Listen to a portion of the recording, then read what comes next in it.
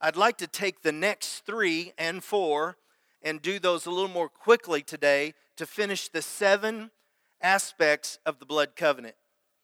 Because the first 3 are very significant. The next 3 are what happened in the midst of the blood covenant. And then to end the service today, as an illustration, we're going to be a part of the covenant meal.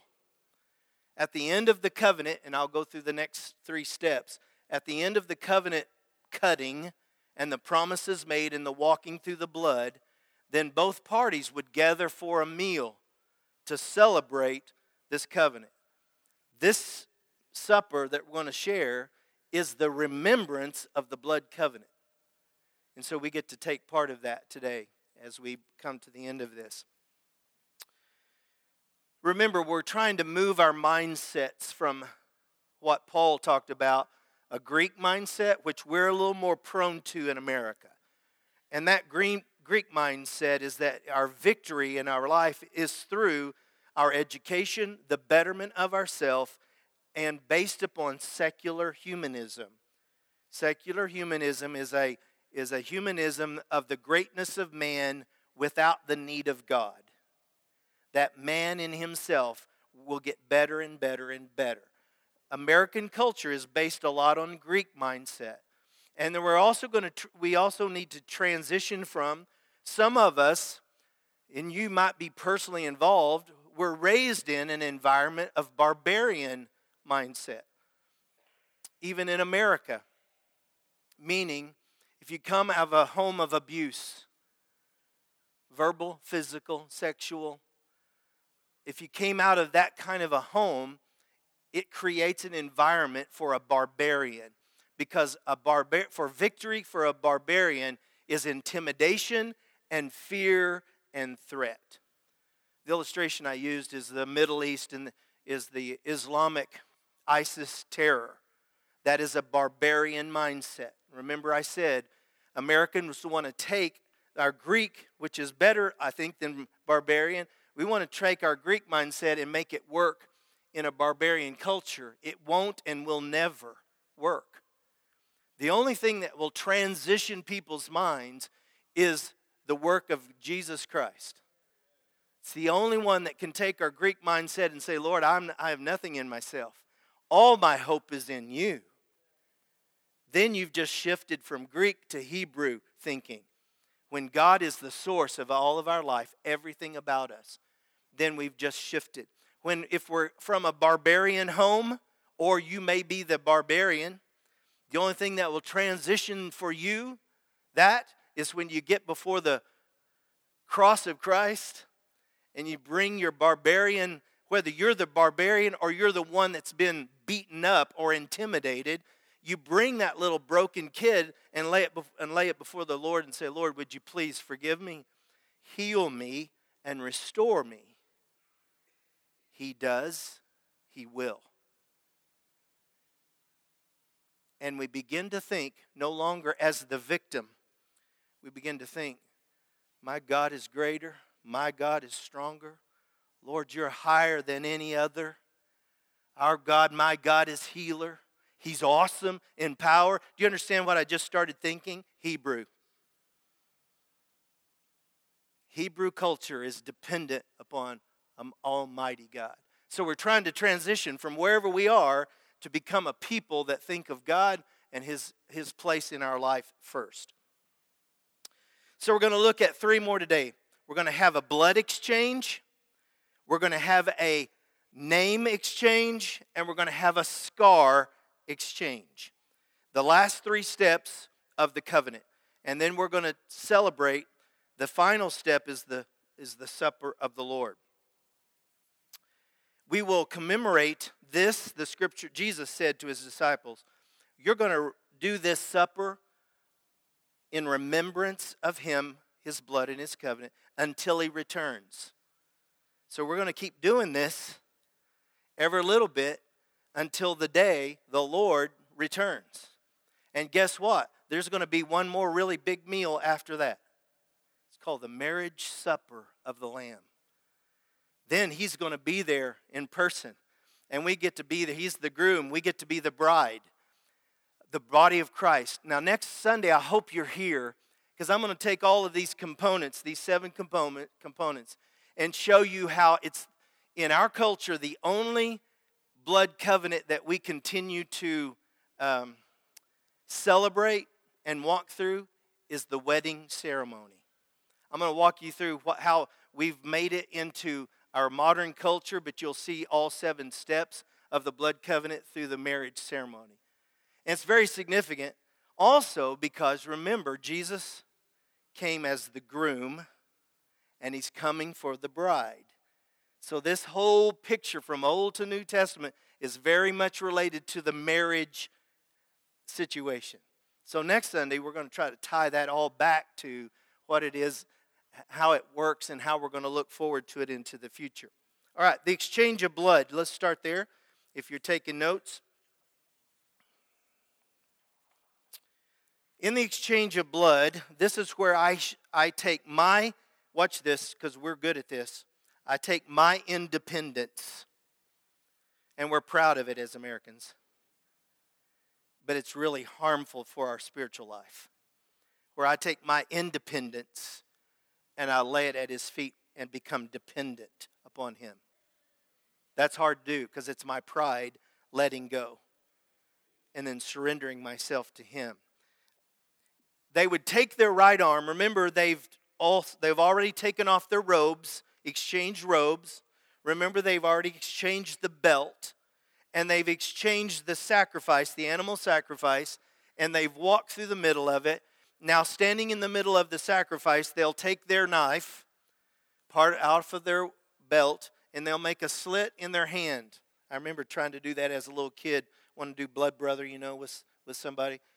Best I could ever get was a little scratch because I didn't have the guts to cut it. And so, but you would cut, and that's probably not politically correct now. We call it Indian brothers or something. You need blood brothers. And that's a form, that's a leftover from the covenant as well. But they would cut their hand to where blood would flow. Remember, that's what covenant means. An incision where blood flows. Then they would join hands like this and mingle the blood. Basically saying we're becoming of one blood. We're becoming of one family in our covenant. We're making that strong of a commitment. We're becoming one with each other. We're intermingling the blood of the, remember, life is in the blood. We're intermingling life, my life, with your life. And it's saying, as I do this, I'm pledging my life for you. And you're pledging your life for me. That's a pretty big covenant. Remember, I said before you enter into blood covenant, you better take a deep breath and really think about what you're doing.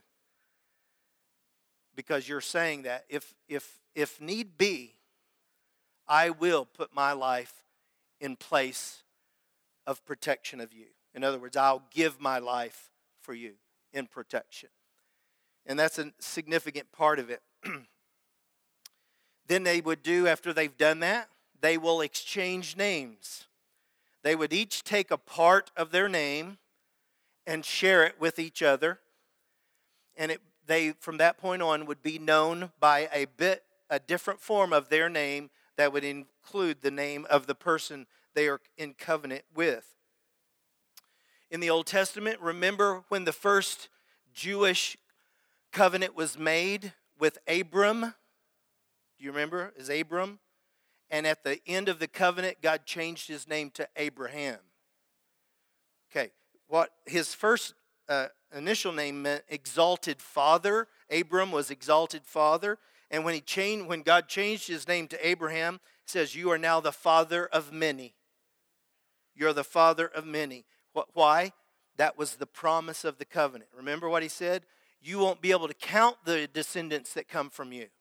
This was while he was old and had no children. Could not have children. At that point, God says, I'm going to bless you. I'm going to touch your life. I'm going to put my hand of blessing, and out from you is going to flow a number of people that it's like the sand of the sea or the stars in the sky. It's that many. Try to count them, he said. You won't be able to. That was the promise. So God changed his name from father to father of many because it was the covenant promise. Remember, let's jump to the New Testament. Remember Saul? the good Pharisee, and he was trying to wipe out this following of Jesus Christ called Christianity. He was going everywhere he could to try to knock it down because he was the Jew of Jews. And this Christianity thing was like a bad weed springing up, and he was trying to wipe it out. And remember when God met him and he found himself blinded, this Saul, and God spoke to him, and God changed his name. Went from Saul to Paul. It went from Saul means he asked for or prayed for, to Paul, which means humble. If you remember what Paul was like, he said, I'm the best there is of the Pharisees. I've been trained by the best. Gamaliel was my master teacher. I'm the top of the line. I'm the one that's out doing the work. He was a man of pride. And when he changed his name, he said his name means humble. Humble with incredible spiritual power that flowed from his life. Interesting what happens when you meet God and he changes your name. Y'all wonder what your name was changed to? Have you ever wondered about it? Because I do believe your name was changed when God met you. Took you from out of covenant and put you in covenant with him. Then they would take, so they mingle blood. Then they have this of name change. And then they would take the same place that they cut with the knife on their hands, and they would make scars appear here. In other words, the way they would do it, they would rub something into that wound. It could be, sometimes they talk about using like powder, black powder from weaponry, or dirt or something to make that scar not heal well, because they want it to be pronounced for the rest of their life. So if you ever saw somebody in covenant and you saw their hand or shook their hand, you would see a big old scar on their hand. They wanted it because that scar represented the covenant, the outward expression of the covenant. And you're going to see how all that works next week in the marriage ceremony. It's kind of cool how it comes together. Power of blood covenants. I'm going to read to you out of Hebrews chapter 10, verses 19 through 22. Hebrews chapter 10, verse 19 through 22. Having, therefore, brethren, boldness to enter into the holiest by the blood of Jesus. Now this is, if you're not with me or you're not understanding this, hear it carefully. This is remembering back to the tabernacle or the temple. You do not enter into the holiest of holies. That only happens one time a year before Jesus, before the blood covenant. The priest, the high priest, would enter into this holy of holy places in the temple one time a year, the high day of atonement. And this is showing us a change that's happening in the New Testament. Having, therefore, brethren, boldness to enter into the holiest by the blood of Jesus, by a new and a living way, not the old covenant, not the dead way, which he had consecrated for us through the veil. Remember, the veil was broken, and that is to say his flesh being broken, and having an high priest over the house of God, which is Jesus. Let us draw near with a true heart in full assurance of faith, having our hearts sprinkled from an evil conscience, and our bodies washed with pure water. Remember, when the priest would go into the Holy of Holies in the Old Testament, he'd have to sprinkle blood on the mercy seat, the Ark of the Covenant, or the lid. He'd have to sprinkle blood because that gave him permission. I heard the Sunday school class talking about it this morning. We've kind of lowered God, I think, in our minds to something that we can handle. We can manage him. We can worship him how we want. We can control how we take our life involved. In other words, we've shrunk him down more to our image, I'm guessing. And we will know this really for sure when we see him. Because when we do see him, I have a real strong suspicion we're not going to be able to stand and take that prideful position anymore. When we understand how awesome the God is that we serve. Because these guys knew if I walk into that place before God and it's not right, that high priest would be killed immediately by the presence of God. The power is so intense. That's why no human in all of the Old Testament, you could never look at God. As a Jew, you couldn't even say his name. They would not write Yahweh in the scripture. They change it to Jehovah because his name is even too holy to say. They can't write it. They can't speak it. They could never see him because the moment you saw him, you'd be killed. That's the intensity of the power of the God that we serve. Like I said, I think we've probably milded, I just made up that word, milded him down. You can write that down. Give me credit when you say it. Milded him down. When honestly we have not. Because he has not changed. He's the same yesterday, today, and forever. It's mercy, it's the blood on this mercy seat that gave people the audience with God. When people want to sacrifice innocent blood in the Old Testament, remember it had requirements. It had to have no blemish, no scar, no disease, no sickness, no weakness. It had to be the perfect, the best of their flock. And the best, they wanted to get the purest blood to be spilt for the covering. That's God's standard, a lamb without blemish. There's so much power in the blood. We sing it, and we like to sing the song. But there is massive power that I'm not sure I'm sure that I don't fully understand. And I'm not sure I even live upon the faith of what I do understand of the power of the blood of Jesus.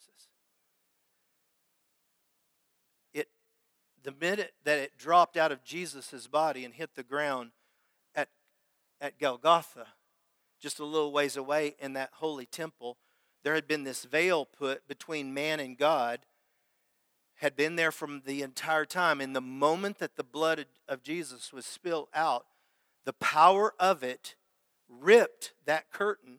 And we're not talking about a fine curtain. It was a woven heavy curtain. And it was ripped from the top to the bottom. Why? God was saying the separation between me and man is no longer because of this blood. This blood is sprinkled before us that gives us the right to enter into the presence of a holy God. Without it, the same thing would have happened. We would not survive the intensity of the glory of God. I heard in the class this morning that the glory showed itself as a cloud. That's a mild version of the glory. And even when the glory of the Lord filled the temple, the people couldn't enter. And those that were in, it says the priests were on their face before this glory of God, the intensity of the glory of God. He said you have to have a lamb without blemish. When the Lord was getting ready to set up the Lord's Supper, that we'd call it, the sacraments, he took the fruit of the wine, and he said to them, these are the words, "This is now representative of the blood, my blood, of the new covenant, which has been shed for you. Now there is power, there's massive power in this blood. Not in the cup we're going to be drinking, the juice or the wine. There's not the power there. It's the power that it represents the blood. There's power in the blood. It says we can have a defense against all of the powers that come against you from that point on. Okay, let's remember this. Old Testament again. Back over here. We're in the Old Testament. You're in Egypt. Remember the whole story of Egypt, that there was going to be a judgment by God upon the people for their rebellion against God. That he was going to send the death angel, And the death angel was going to go over all of the homes of the Egyptians on this particular night. And the death angel was going to go over each home, and it was going to kill the firstborn male of every house. I saw something new this time when I was reading through it. It says they were to take the lamb, sacrifice the perfect lamb. They were to take the blood of the lamb, paint it on the doorposts of their house, the top and the lintels, the sides. And then he says, then you go to sleep.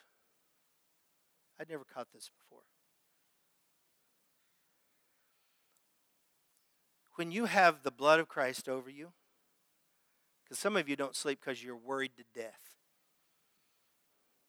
Right? Some of you just worry warts. Anxious about everything, and if you don't have anything to be anxious about, you get anxious that you're not anxious about something. Think about this. This is saying, paint that blood over your house and then go to sleep. Rest. And there's nothing said anymore that night. There are no words spoken as the death angel comes. It says, go over this house. Nobody's saying that. You know what it's saying? The blood is so loud, is so strong. It says, paint this. Get your life under the blood of Jesus Christ. You get his righteousness on you.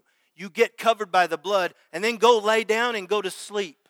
Because when the death angel comes, when judgment comes, you're protected. Your house is safe. That's good news. See, we don't really realize the power of the blood. Because we lay there and worry and stress throughout the days and the nights when we really don't have to. Do you believe that the Lord can take the vilest of sinner out there, the one that you wouldn't want to be around or be with, and all he has to do is the Spirit of God touches that man or that woman, and they get on their knees before God and repent? Do you think the Lord would take that old messed up person? He would, absolutely. Thank God, because he took me. Do you believe that the power of the blood transitions you from being a cursed child to being a blessed child?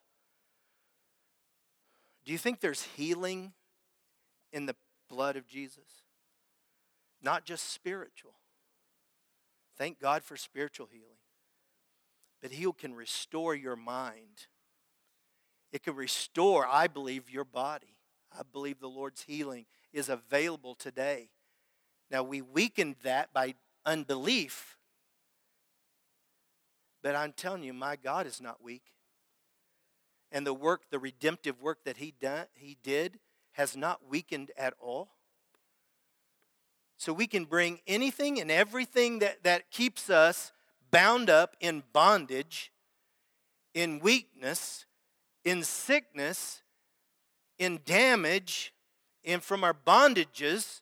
You can bring every bit of that, and you don't even have to dress it up to bring it to church anymore. You could actually bring it all in its ugliness and lay it right on an altar and say, Lord, by your blood, remember that blood covering is so loud, everything that flies over it can't get to it anymore.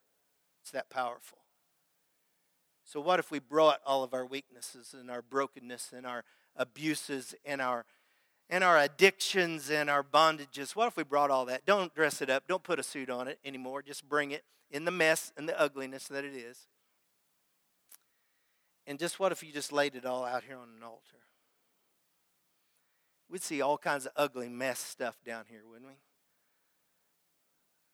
Until the blood of the Lamb covers it.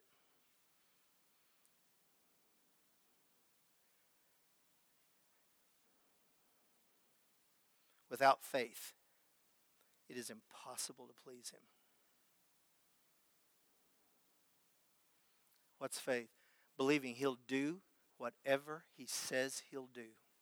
We don't have to justify it, protect it, work around it, over it, or under it. We just need to know what he says, and we put our life on that word and trust that he's going to accomplish it. Well, I've done that, but I don't see. It doesn't matter what you see. I don't care. His word says it, in my opinion, and his word says it, and that's the way it is. We hold on to stuff because we don't think he will. We think he can, we just don't think he will. Wouldn't it be cool on a one particular day when the expectations of God's people was unlimited?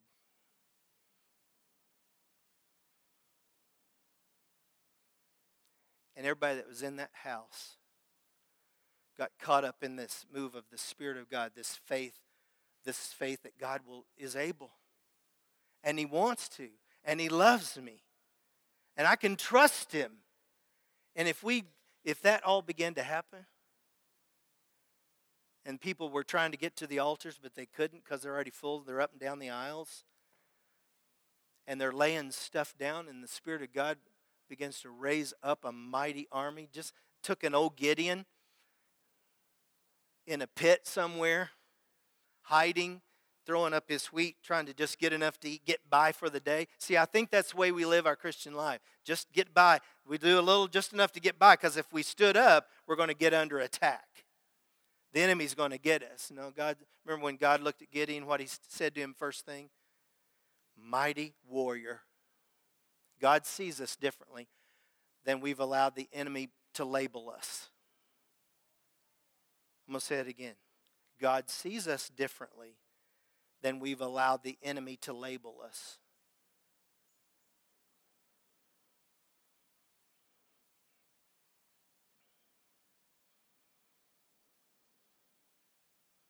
Hebrews 13:20. Now that the God of peace that brought again from the dead our Lord Jesus, that great shepherd of the sheep, through the blood of the everlasting covenant. Now listen, I'm going to close with this. Now that we are in Christ, those of you who have been to the cross of Christ, listen carefully what I'm about to tell you. God expects of us to tap into what this covenant has promised us. That's rooted in the blood of Jesus. It has the power to conquer death. If you come to the blood of Christ, I want you to understand, your body may die, but you're not going to experience death. I'm going to say that again. If you're under the blood of Jesus Christ, and you've received Christ as your Lord and Savior, there will come a day that this earth suit body will die, but you will not experience death. Death, remember what it says? Death, where is your sting? It's swallowed up in the victory of Jesus Christ. There's life in the blood. Here's what I believe. You're going to go from life here to massive life with him, like that. In the moment, in the twinkling of an eye. I think that's going to be our experience. So if those of you not afraid of death, get to Jesus, you don't have to worry about that anymore. It removes the barrier between you and God. It makes it so that you can directly go to God yourself. You don't even have to come to the preacher. You don't even have to go through a deacon. You can go directly to God because of the blood sprinkled before you by Jesus. It is working and it's protecting you even while you're asleep at night. You're unaware of it, but that blood is speaking over your life everywhere you go. It provides blessing to every aspect of your life. It removes sin from your account. It is the payment for your adoption into God's family. It sets us free from the curses of our sin and of our death. It is the power to give us victory over those hard to remove bondages. All of that is in the blood. If we believe.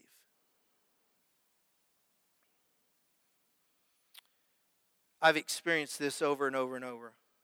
I'm not going to go into it a lot, but the blood of Christ over you will cause people to have his blessings will flow onto you on a daily basis. The Lord gave us the ability to get a newer used car. We went to Tulsa area. Went to this place called Calvary Auto Dealers. And we got there, and this guy was a believer. And he started doing stuff for us that should not be done by a car dealer. I'm just telling you. Prices went from here to this, and And this wasn't quite right, so I'll put new tires on for you. What I'm saying is, I've seen it for all of our life. When you're under the blood, the blessing of God goes with you. And people don't even know why they're blessing you, why they are. They're blessing you because of the blessing of God over your life. I don't take for granted. I'm grateful for it, but I tell you, I know where it comes from. It comes from the blood of Jesus.